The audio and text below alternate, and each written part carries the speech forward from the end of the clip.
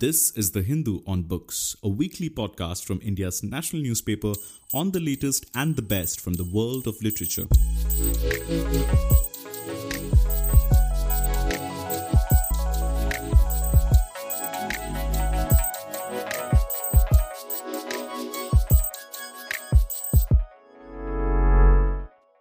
Hello and welcome to the Hindu's Book Podcast. With me is one of the authors, the co-author of Spy Stories, Adrian Levy. Adrian has written a number of books and we've spoken about them on previous episodes. We do want to speak much more about this particular book because it is unique and is bound to be explosive when it actually hits the stands.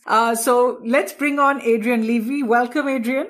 Hey, thanks so much for having me. It's a real pleasure to be here. And I'm sorry that Kathy's not with me. 50% of this work is often much more than that. It's done by Kathy Scott Clark, and she's still working away on another project. So please think of her as I speak.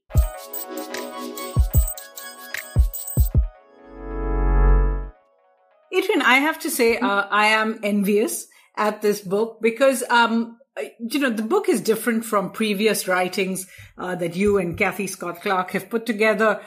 Projects. This particular project involves a high level of access to the top people in the national security structure in both India and Pakistan. But it actually involves getting them on the record for the first time. You have National Security Advisor Ajit Doval on the record. You have the Deputy NSA, Rajinder Khanna, on the record. Former Chief of IB, Asif Ibrahim, on the record. You have similar people in Pakistan. In that sense, this is a very unique book. And what makes it more so is that you are neither Indian nor Pakistani. Did that make your access and the acceptance of all of these officials to speak to you a little easier? I think we've talked about this before. I'm sure that I think we have a insiderly, outsiderly quality.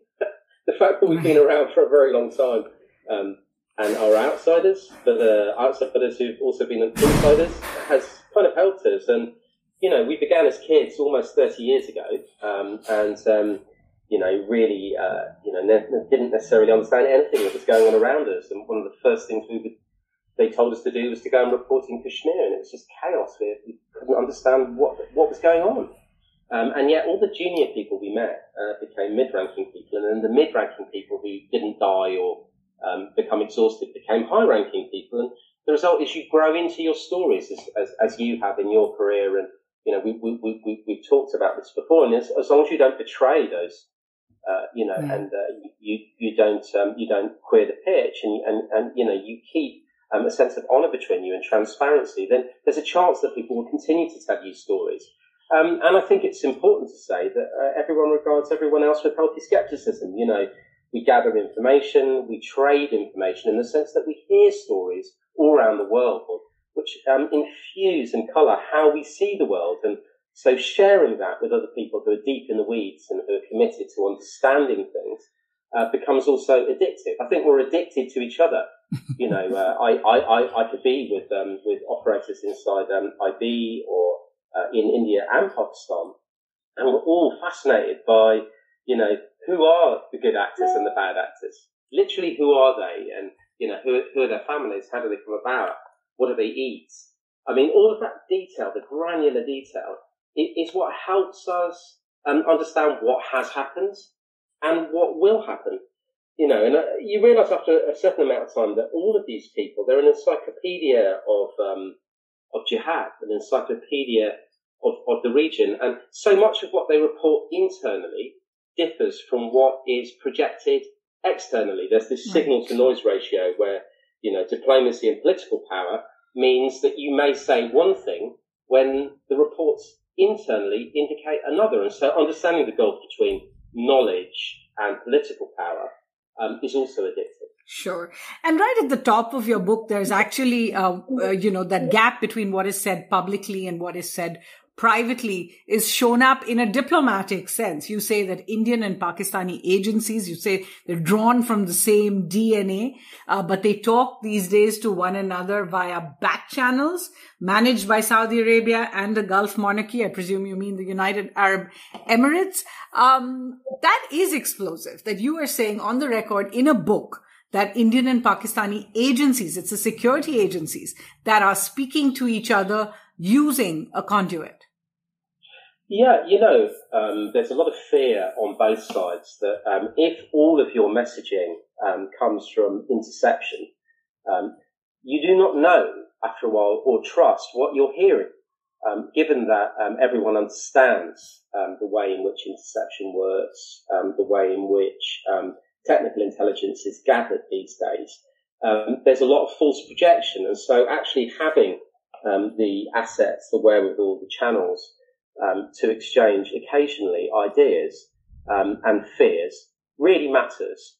And we give the example of the Gavrilov line, which is a really beautiful name for a telephone facility between CIA and the dying KGB at the fall of the Soviet Union. And it was created by officers who feared what would happen after the Soviet Union collapsed. And there's an important point here. They knew a conflagration was coming, and they wanted to be on the right side of it. And if it hadn't been for Gavrilov is actually the name of the poet, and he gave it to this phone line which connected Lubyanka to Langley, the KGB headquarters, to the CIA headquarters. Then there would have been no kind of treaty work that could have been done over drugs, counter-terrorism, etc., etc., etc. And the people involved with it have written this. Likewise, when you look at the patterns of RAW-ISI, this deadly relationship between the two, what you see is that when the meaningful back channels have happened, it's nearly always to preempt a feared conflagration, a feared bloodbath. One of the strongest back channels was developed at a time when the war would end in Afghanistan between the Mujahideen, CIA-backed, ISI prosecuted, and the Soviet Red Army. And at that point, then Zia, shortly before he would die, sends an emissary to meet with India. And a hearty conversation kicks up between Verma and Hamid Gul, two people who are hawks, who wouldn't naturally have an inclination to talk, but that did head off the conflagration in Afghanistan.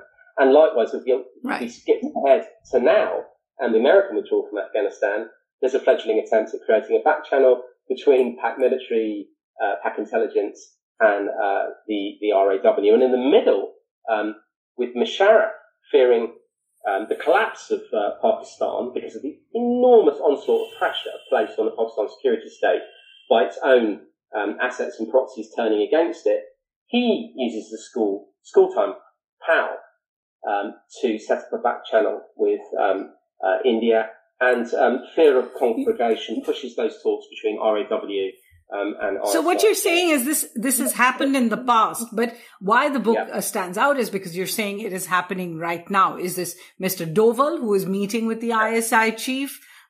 Give us more details of this very, very enigmatic line in your book. Yeah, I mean, my understanding of this is not, it's that these are not done on a chief-to-chief basis, and the opportune meetings are taken up with diplomatic cover. And certainly Mr. Doval has been involved in back-channel meetings. They're never, as you know, held in India, and they use the opportunity of talks in Thailand and in the Gulf states and other places to prosecute these talks and to create the channels. And one of Mr. Doval's intents has been to remove cover from Pakistan by seeking out diplomatic relationships with nations that have been either hostile or uninterested in India. And so, there's been this leaning in towards Turkey, towards Iran, towards China, towards Saudi Arabia and the Gulf states.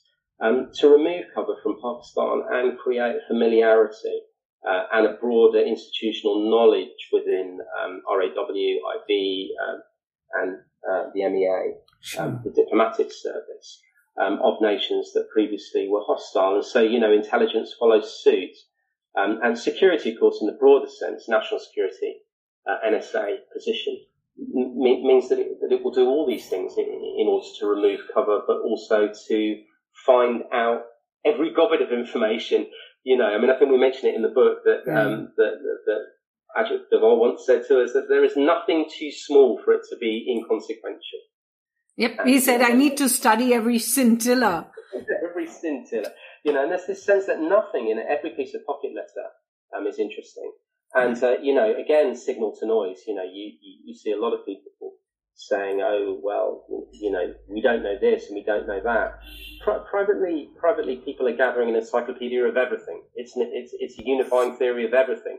It may not be one that you or I would adhere to in many cases when it becomes politicized, but the minutiae is there.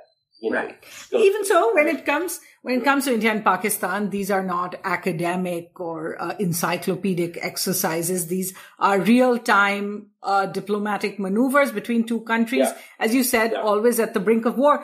So I do want to ask one more question about this. Did you, at this point, when you were actually speaking to people in Abpara, crossing over Wagah, the next day in Delhi, Sardar Patel Bhavan, meeting with the National Security Advisor, did you cross the line from journalist to becoming a conduit yourself for talks between the two sides? Well, that line is very deeply dug and very clearly described. And I think we fail to be useful if we become that. Useful in the sense that you carry information. There's an exchange of information, a viewpoint which can be fresh. In that you have access to states, places and people that other people don't. I mean, if I sit down, like Kathy has done for the last year, with people involved in CIA counter-terrorism, they want to know what she's doing in Mauritania and in Syria. And the reason is that she has access to a whole range of different people that they don't necessarily. So that there's a common interest in the new, in the different, in different perspectives. To become other than that is to be dishonest and to play a very dangerous game. Our way of working is to be totally transparent. We gave up a long time ago on working in the dark web and with deep encryption, in the belief that everything we were doing was seen by everybody. Stuff that we want to keep extremely private, we do not put on our computers, and we keep in safe places where they're not transmitted digitally. This is the job of the journalist and not the spy. The job is to carry water between different organisations, to share insights, and to tease people out in order to give more information. This is not spying. This is not, a tradecraft. This is not giving nations secrets from other nations. Opinions can be asked. We ask opinions. They ask us our opinion. We tell each other stories, but ultimately we're there to listen. Right. We're there to listen. And from what you were listening, and I asked this because from your recounting in the meadow, as I said, of the kidnapping, to your most recent book, In the Exile, you have covered the story of India and Pakistan. You've covered the story of Kashmir and how it has been such a thorn between the two countries for 2 decades. So do you have a sense that these talks between the two sides or the engagement between the two sides is leading to some kind of a roadmap or a way forward on this contentious issue of Jammu and Kashmir? I sense that it isn't, but I sense that there are other issues that are being discussed about, and that actually Kashmir is not one of them.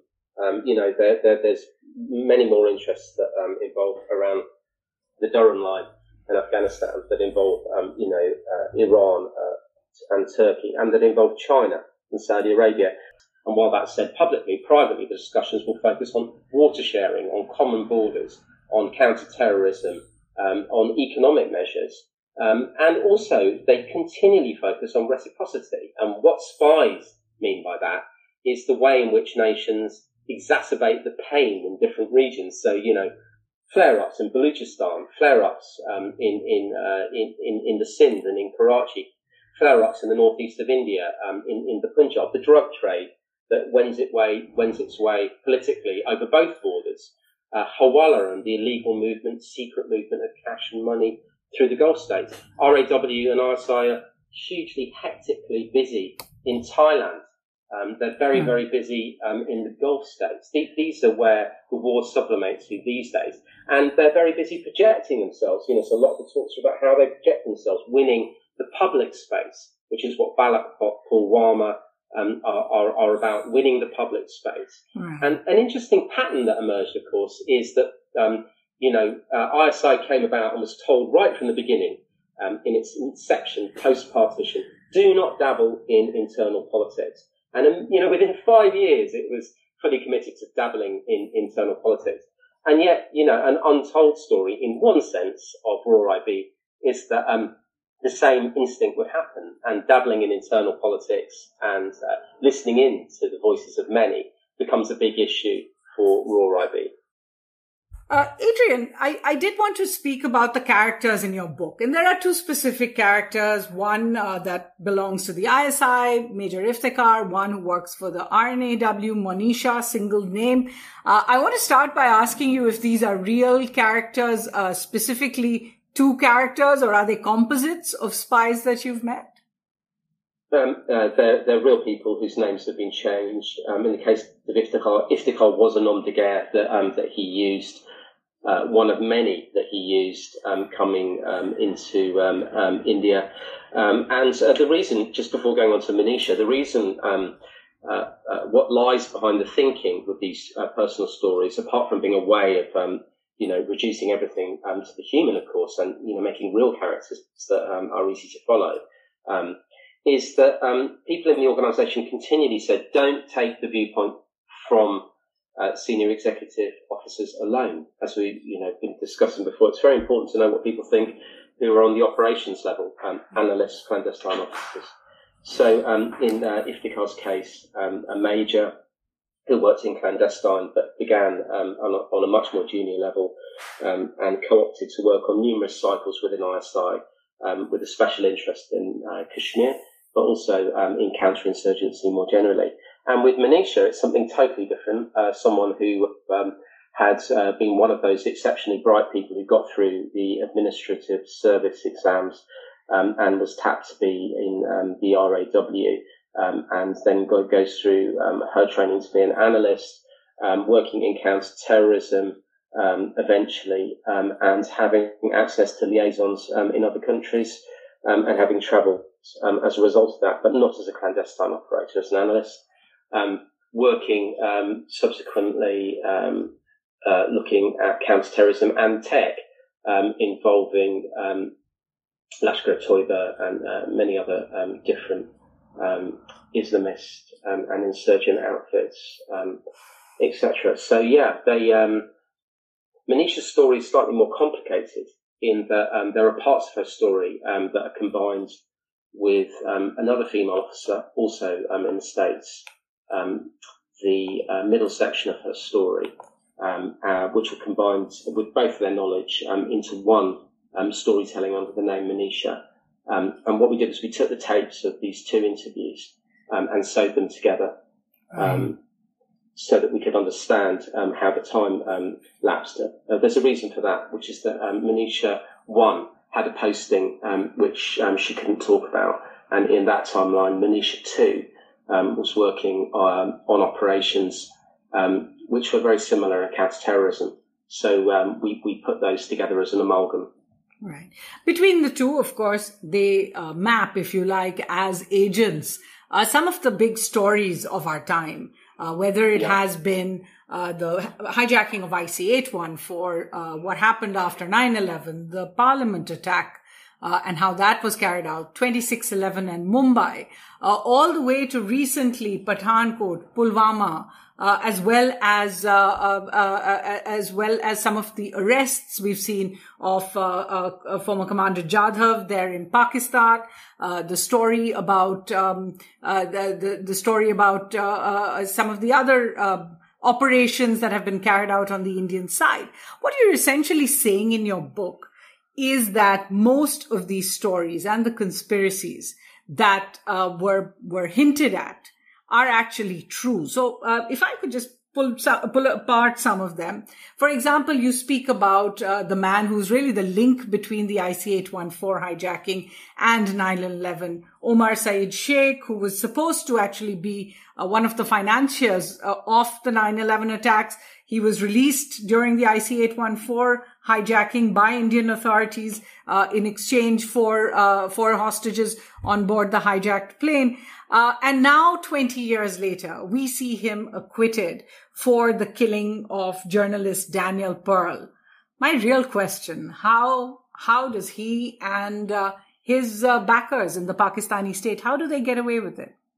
Wow, there's so many things going on there, some true, some not. I think, the first thing to say is that there are seminal events, and these events are part of the creation story, as people like to say in Hollywood when addressing the Marvel Cinematic Universe. The origin stories of bad actors and the origin stories of spies. And you can draw a straight line from the kidnappings in Delhi and Kashmir of 94-95 via IC-814 and the hijacking in Kandahar in 99 to the events that take place after 9/11. And the reason for that, of course, is that the people caught up in those events subsequently new crimes are committed once they're captured by India in order to persuade India to release them. We're talking about the cleric Masood Azhar and Omar Sheikh. And of course, when India won't release them, then, hijacking takes place to release them and others in a greater group. And the people who are part of the hijacking attempt are also people who are connected to the early kidnapping attempts. And of course, having them been battle hardened through kidnapping, hijacking, and in the case of the release then of Omar Sheikh and Masood Azhar, these people become very senior in their own organisations as bad actors, committing to attacking the Pakistan state and the Pakistan ISI CIA deal. Recurring people, the same recurring, very small group of highly active and then proficient people who are running these insurgent terror operations, and the same group of spies and the same group of paramilitaries who are pursuing them.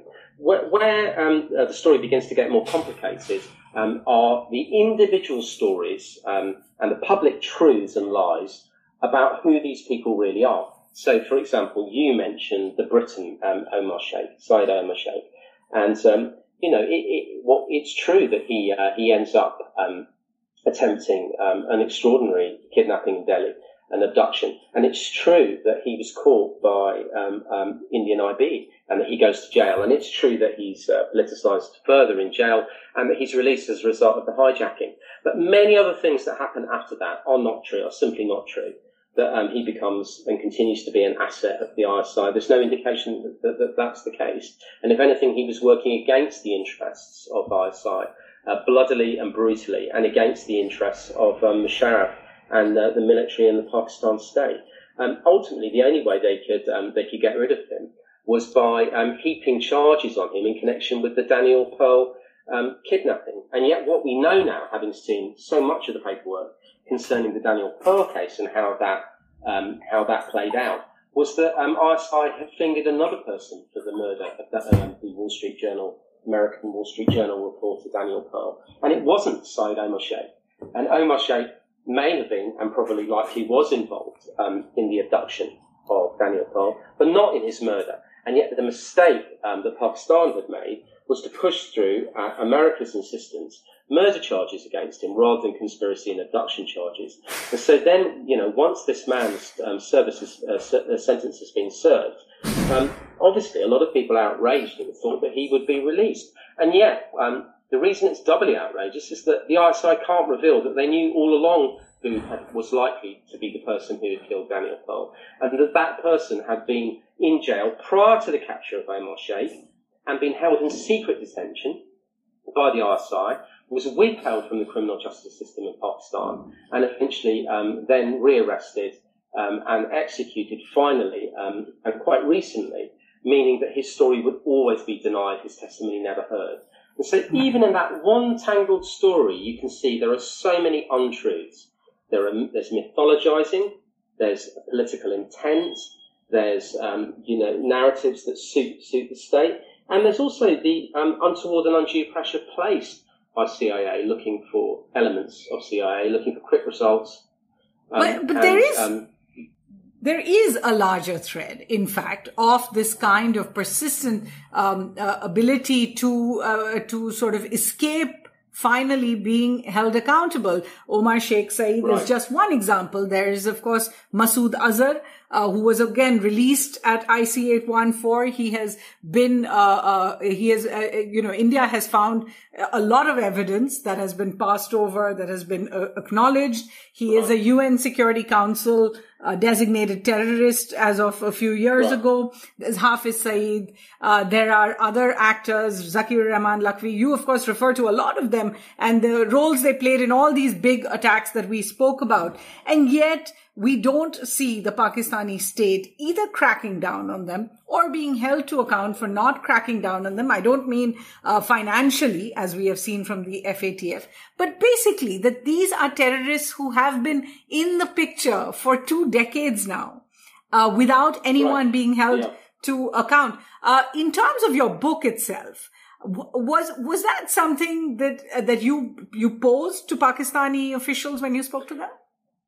Yeah, continually. We repeatedly, went through all of these major events, many of which you've listed, and the individuals as well. I mean, one important thing to say, without denying anything that you've said, and I think everything you've said is entirely accurate, is that first of all, and I hope the book makes this clear, the internal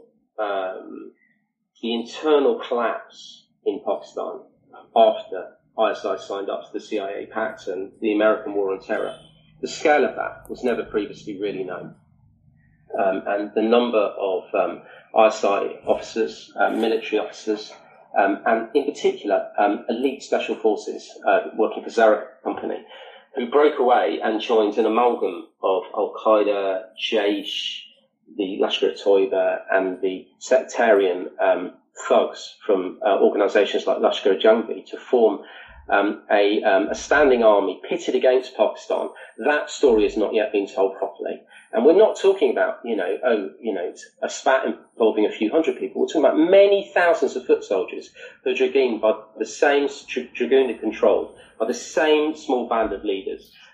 There are many, many more attacks on corps commanders, Musharraf himself, ISI leaders, than have ever been publicly admitted, with devastating consequences and mass casualties, which often have been concealed by the state that was concerned not to seem weak or failing, which, of course, both of those things were true. So the attack that was then mounted on those organisations was considerable. They totally hollowed out Lashkar-e-Junghi. They pushed many of the leadership over into, first of all, into Fatah, and then from Fatah flipped them into Afghanistan. And the same took place with Jaish. LET was more fraught for reasons that all of your listeners will know, because, of course, it had a huge constituency in Pakistan by identifying itself as, the agency of Kashmir liberation. But something deadly happened with them too, and it's something that Pakistan has not yet widely acknowledged. And the most deadly thing that happened with them is that they became much more like Jaish. A whole section of LET, we discovered, had been moved itself to Syria.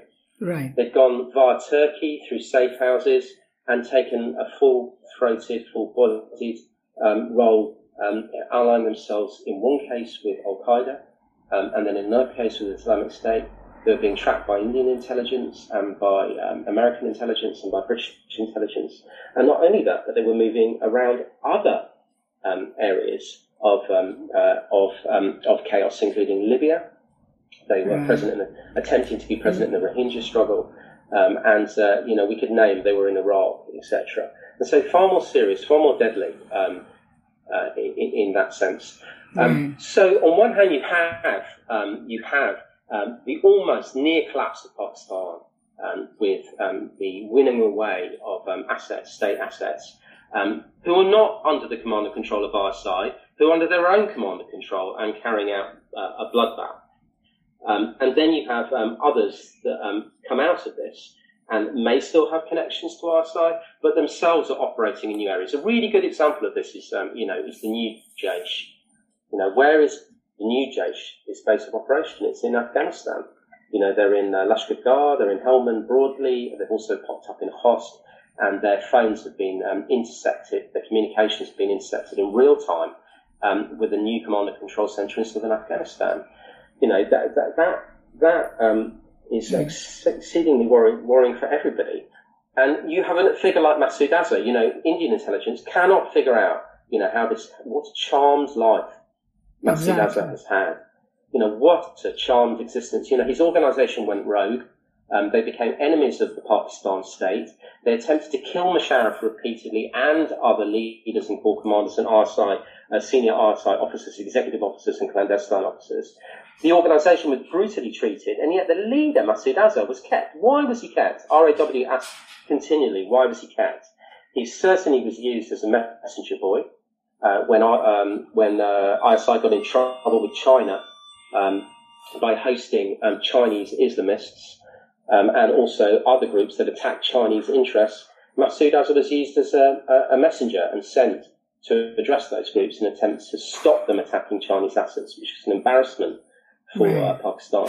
And they attempted, of course, I think, to use him in other ways to reach into his family and the associated fronts. But that policy has failed. And the evidence that that's failed is by looking at events like Pulwama, where we can see that his extended family was responsible directly for that and organised it from Afghanistan. Right. You know, yes, it's a mixed picture. It's a mixed picture, definitely. That's certainly interesting, and it's going to, as you point out, be an area of continued worry for India as the Taliban takes over areas and territory in Afghanistan. Another big story that you talk about towards the end of the book is that of the case of Kulbhushan Jadhav, who's been arrested in Pakistan, tried, convicted, sentenced to death, and now there is another legal process going on over there. You make a fairly controversial assertion that you actually surmised that he was in fact spying for India or had offered to spy for India, and that he was caught in a trap by Pakistani intelligence. Tell us a little more about that, because given that you've been in touch with the entire National Security Council structure, that seems like a fairly controversial conclusion to come to. Well, I think the important thing here to realise is that this, you know, to say to listeners is that in the world of intelligence, there's a massive difference between being an officer and being an asset. You know, an asset is someone that is fostered and paid often and has a relationship with intelligence officers, but has none of the training. You know, it's someone who may be in a position geographically, historically, to hand over sensitive, intriguing, insightful information, but themselves have none of the training and the smarts and the fieldcraft that goes with being an officer. And, you know, it could be that just through the advantage of you being the only person left in Kandahar, you being the only person in Tabela Ghazi, you being in Taftan on the border with Iran, you become an asset, or you offer your services to be so. In the Yadav story, certain things happen that are very interesting. There's certainly early on within many elements of the Indian military and military intelligence and the intelligence community more broadly that senses a shift happening, and it tries to anticipate the shift. And the shift is that Musharraf is forced by America and concedes to shut down a lot of the launch pads and operations in Kashmir, which begins to happen particularly after the attempts on his life really get to him. So 2002, 2003, these things will happen. And by 2004, a lot of the Kashmir-facing official infrastructure has been dismantled. But what an organisation like Lashkar-e-Toiba will do is therefore change its game. And what it began to assess through doing different manoeuvres was that there was a sea route through to India when the mountains were shut down. And that sea route to India meant that it could send boats. And so you can see here an idea growing in 2003, 2, 3 and 4, that the sea route would be way for them to attack India. And of course that would be the sea route that's prosecuted in 2611, all those years later. But it's an early idea. And the Navy spots that idea, the Indian Navy. They come to capture some boats. They see, evidence of bases moving. RAW does the same. The DIA, Defence Intelligence Agency, also catches wind of this. IB knows. And so, it becomes interesting at a certain time that people within the Navy should become involved in anti-LET operations. Getting into Karachi becomes vital because LET has moved from Kashmir, the Pakistan side, and Safarabad, down to Karachi, where it's got a big base of operations and a small naval operation.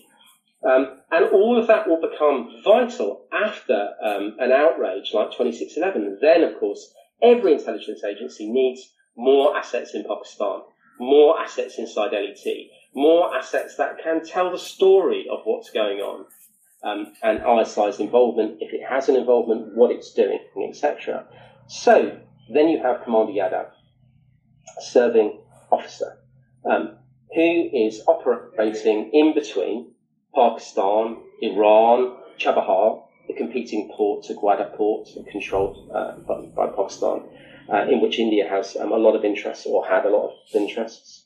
And you have a man who suddenly becomes apparently useful to many different people. An opinion that would be listened to, a pair of eyes who sees things. And those things may be interesting. In fact, in the book, you quote Monisha to say every Indian intelligence agency was interested in Jadhav at that time. Everyone was interested because, there are not that many people who have the wherewithal to travel or the business cover to do so. It's an area that's hot, it's contested, it's exceedingly difficult to work in.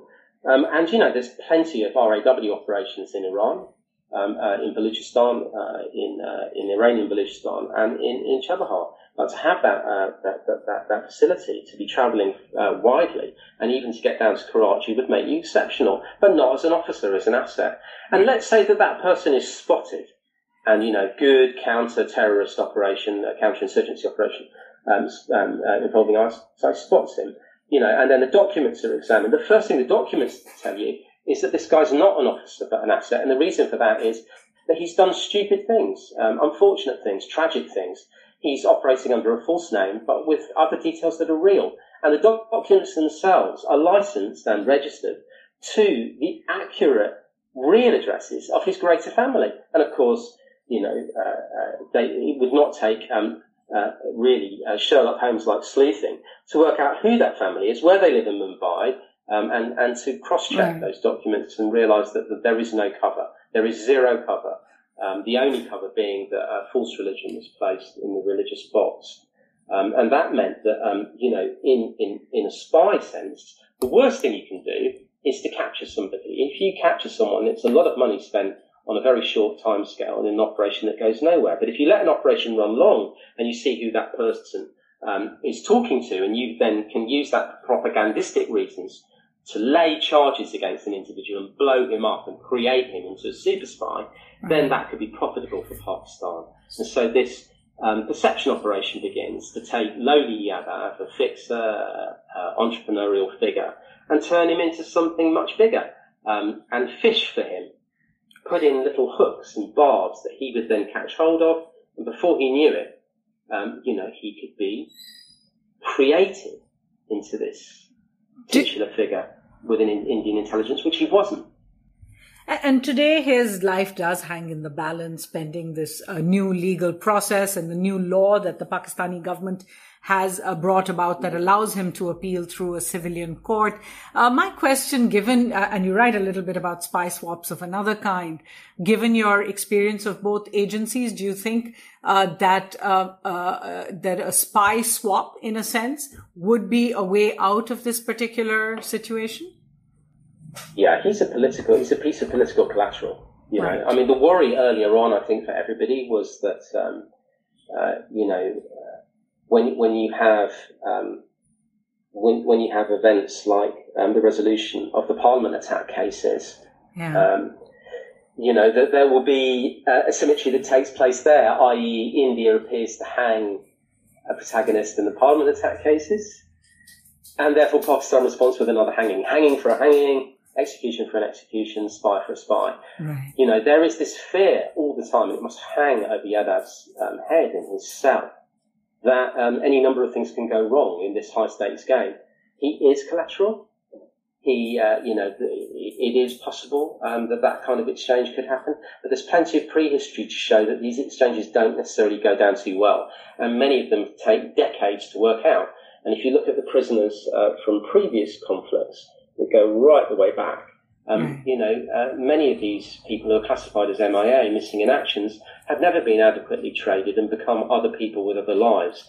So, let's reduce this to a human level momentarily and, think about his extended family and his wife and children in Mumbai. Sure. It shows you the kind of cutthroat game that the spy game really is, where someone who is an asset and not an officer can become trapped. Yeah. And I believe trapped he is.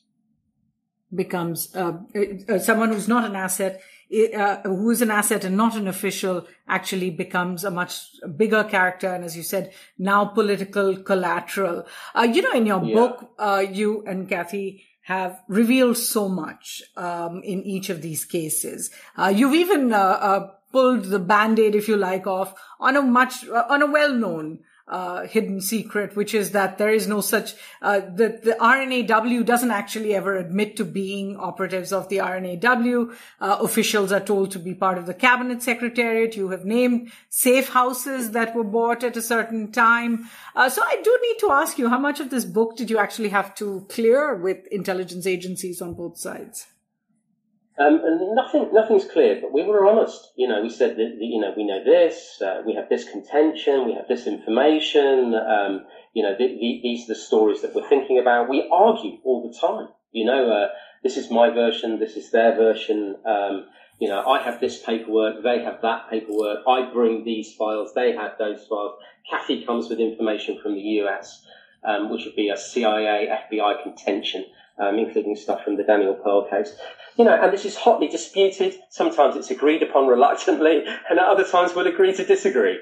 Right. I think the key thing is that there are no real surprises in that, people know the areas that we're looking at.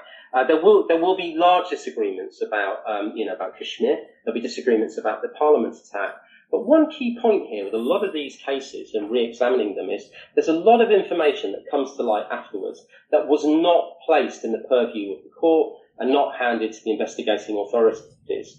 So it's not that the institutions themselves may fail looking back at these cases. It's that they may not have access to all the things they need to see. And that's certainly a point that we've tried to make looking at Parliament attack. Looking at even before that, outrages that took place in Kashmir, but that are emblematic. And then going forwards, I don't think we have a particularly controversial view of Pulwama, other than where its command and control is. But seeing Pulwama in the context in which it happened becomes really important. Having the time to look at the long ball game and see how spies go to work in these kinetic situations, which are often human tragedies. And how much did you worry about your own safety? You've written about the death of Salim Shehzad. That's somebody that I'd spoken to as well a few days before his death. It is very clear that when journalists get too close to the truth, Salim Shehzad, of course, was writing about the Al-Qaeda penetration of the Pakistani military and of rogue elements like 313 and Ilyas Kashmiri. How worried were you about your own safety after you see something like that? We're not those kind of journalists. So, we're not war horses. We don't talk about our own, our own stories so much. I'm not, we plan again, we plan some more, we think some more, we plan some more. It's all about organisation. What I do think is it's a really terrible time to be a journalist, and I'm not talking just about being in India and Pakistan, where it's been super tough being a journalist. I'm talking about generally, journalism is under attack. The idea of research and publishing of free ideas is under attack. It's under attack in America. The Espionage Act of 1917 was used by the Obama administration repeatedly against American journalists. Whistleblowers were vengefully treated by successive administrations in America and jailed. Sources were subpoenaed and journalists' notes and phone records secretly taken without their knowledge. The same thing has taken place aggressively in other countries. It's a very, very bad time. Truth is hard to know. Finding the truth is becoming exceedingly difficult. foolish, cumbersome, time-consuming, costly legal actions are taken out against all journalists repeatedly in an attempt to slow them down and inhibit their ability to tell the truth. And all the means that you use potentially are being eavesdropped. And so one has to presume that everything you know, other people will get to know. And in this crisis, in the midst of all of this difficulty, this storm of knowing and not knowing, the most important thing, I think, is therefore to be transparent and not to be the person that people think you are, not to wear specialist clothing, not to don the hat of the war reporter and pretend to be the thing that you're not. Be the civilian, the nosy civilian information gatherer, and be brave enough to push to publish what you find. Right. Interesting. Finally, I do want to ask you, you have had this kind of bird's eye view over decades of these two countries' intelligence agencies. And of course, on the Indian side, it's made up of the RNAW and the IB. On the Pakistani side, there is a military intelligence, but it's basically the ISI. Give me a sense of what you think. You talk about how they start out very similar. But what is the difference today between the two when it comes to their funding, when it comes to the technology they use, and finally when it comes to their penetration of their biggest enemy, which is, of course, across the border? Obviously things change over time. Pakistan became, the Pakistan Services ISI became enormously well-funded as a result of a whole series of operations, but particularly in the 1980s with the war in Afghanistan. And they also became battle-hardened in that period.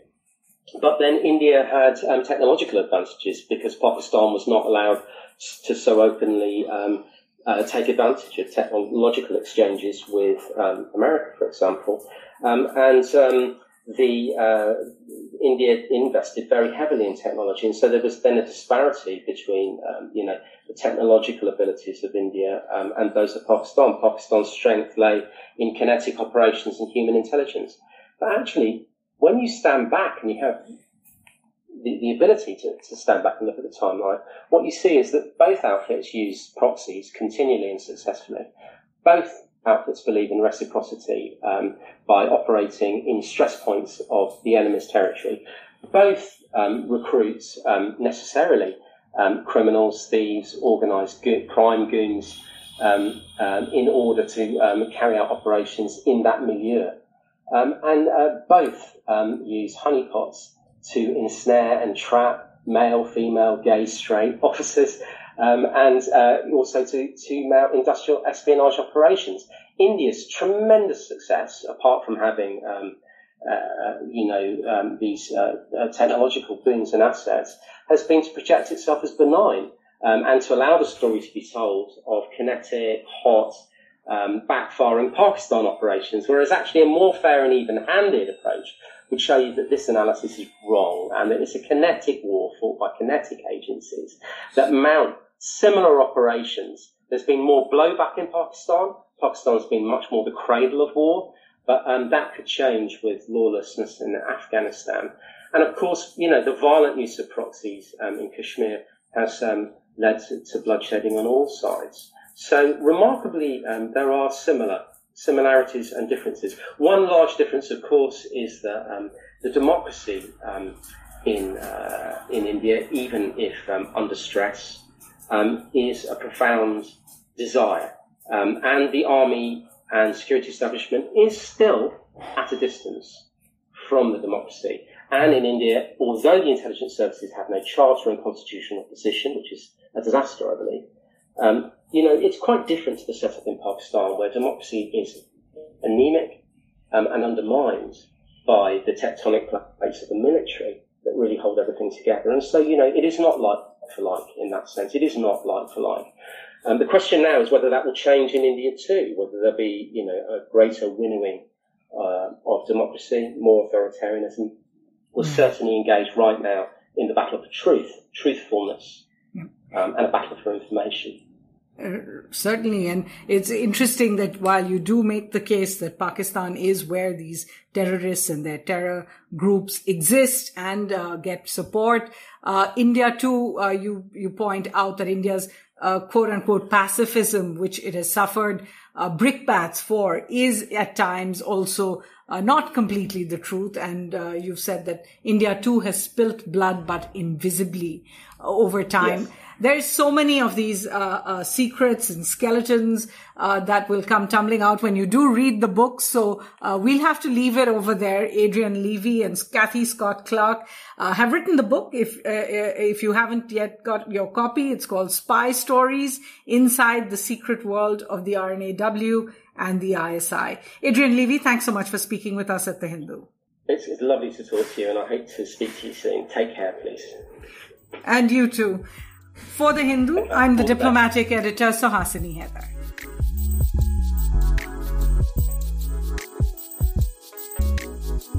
Thank you for listening to The Hindu on Books. You can now find The Hindu's podcasts such as In Focus and Parlay on Spotify, Apple Podcasts, Stitcher, and other major platforms. Write to us with comments and feedback at socmed4, SOCMED4, @thehindu.co.in.